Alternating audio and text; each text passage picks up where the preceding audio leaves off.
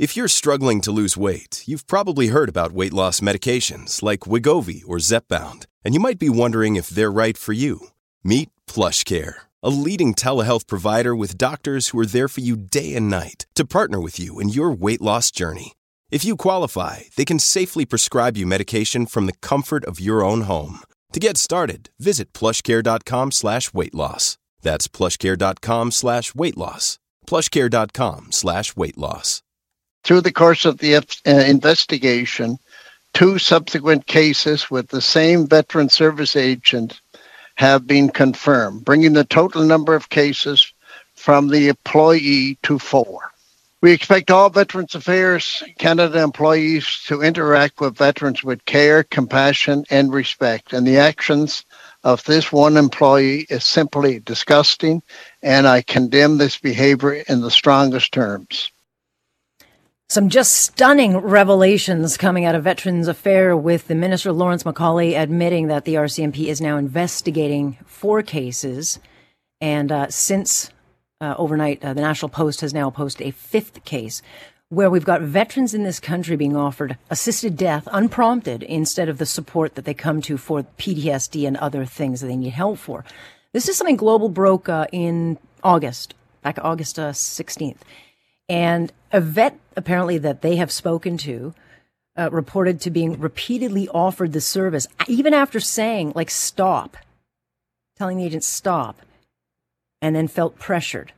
And then this person reveals that the agent told him during that call he had also aided another vet in getting access to assisted death and even support for the person's children who were struggling with that impending death. So Veterans Affairs has been adamant that agents aren't allowed to do this and don't have the ability to provide, the necessary resources for assisted dying. We are talking about vulnerable people seeking the supports that not only they earned, but they just continually have to fight for. And now we're learning that people are pushing them to their death. Mark Meinke is a former Canadian soldier and a veterans advocate, also host of Operation Tango Romeo and a trauma recovery podcast for Canadian Force members. Thanks so much, Mark, for joining us. Thanks for having me. The more we get this out, the better. They're clearly trying to bury it. And that's why the timing of his statement yesterday, there's no doubt about why he made that statement when he did. Yeah, Global News has been asking for months, how many is this happening to? And they were adamant. It's just the one case that we know of, and now we're up to 5. Which then begs the question, how many more are out there? I mean, we're talking about vets who have severe either mental health issues from their service. They're dealing with issues. I mean, I don't think I need to tell any of our audience. Veterans have been fighting for the basic essentials and supports for years, and they never get them. And so to hear that someone in that department is instead saying, well, why don't you just die instead? We're now into criminal territory. We are, and that's one of the things that until yesterday was never spoken of. It wasn't mentioned. They were trying to avoid that counseling suicide is a criminal act, up to 15 years in jail. So this should have been a criminal investigation from the beginning, but they've been trying to spin and minimize since it started. First, they said, it's only one veteran. And they said in committee, before they even heard from me or anybody else, I think it was the Deputy Minister of Veterans Affairs, but says, we have concluded because of our investigation that this was a one-off. Well, how did you conclude that if the investigation isn't over? We just did because of our investigation. It's concluded.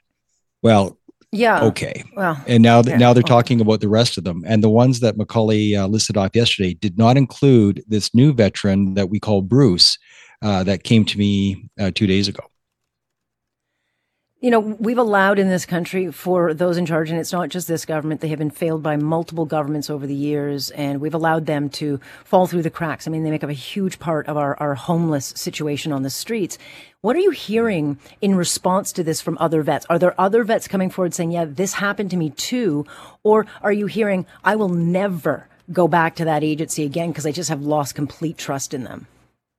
Well, the latter has been happening for sure. There are people that...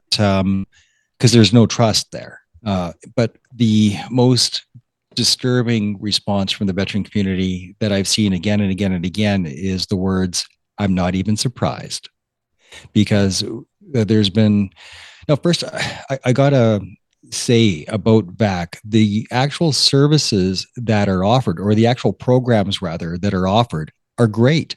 Like, we have good programs, but because of you can't get them. Yeah. So you got this big bag of candy there, but if you try to reach for it, you'll get your hand slapped. It's like, but the candy, I mean, this is your candy. Then you slap your hands every time you reach for it. It's crazy because it's not like it's a new problem. And over and over and over again, you get a minister in there. And I think finally when Aaron O'Toole went in there, they were starting to actually get somewhere. And now it's been thrown around. You know, Seamus O'Regan took over, and now you got Lawrence MacAulay. Is there any trust in Lawrence MacAulay? Is he going to get shuffled out? Because I don't know how he can. Well, I don't know how you keep him at the top here, given this kind of thing has been happening for months, if not longer, under his watch. Well, Aaron's an actual veteran, right? And so when Aaron O'Toole had the portfolio, and he's been on my show, I mean, this guy knows the veteran community. He knows about resources, and he gets it. No, he gets it. And he's been through some super duper traumatic stuff himself with that big airplane crash, you know, so he gets it. But these other folks, you can't have a portfolio like this, that it takes years to learn even the culture that you're dealing with. And, but it's always a hot potato. This is one of the problems with that position of Veterans Affairs Minister. It's such a hot potato. It seems like the toilet bowl prize for people. Nobody wants it. It's not one of the juicier seats. And, so it's almost like a demotion for people when they get it. Like, oh, great, I get this one, you know. And I know it's the craziest thing. It's the craziest thing. And there's no continuity of service.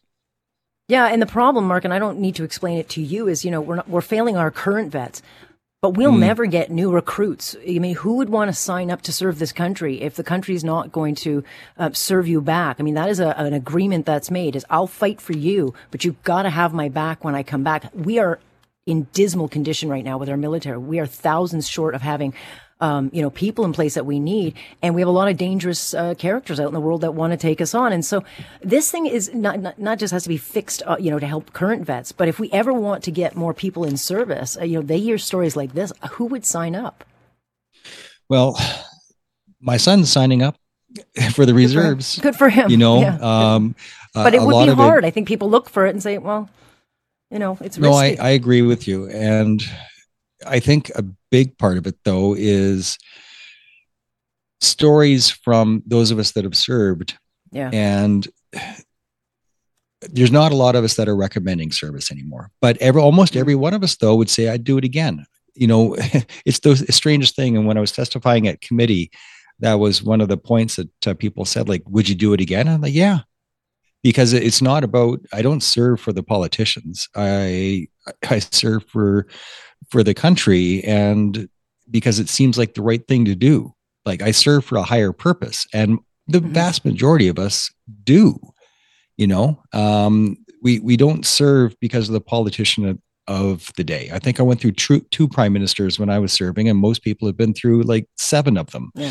So, yeah, that's not who we serve for. We serve for the people and for the legacy, and for when we're on tour, for the locals. Like, I was in Croatia during the genocide. So when we were there, we were keeping people alive, and that's who I was serving for.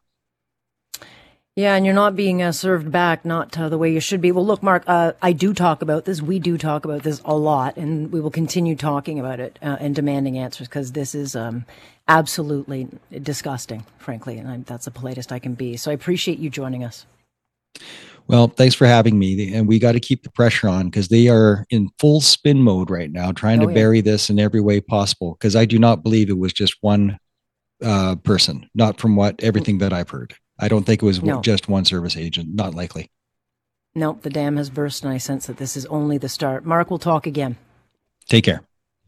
That is Mark Meincke, who is a former vet and now an advocate, and also host of Operation Tango Romeo. which is a trauma recovery podcast. We're watching this. Mercedes Stevenson is watching this one very, very carefully because she broke the story on this.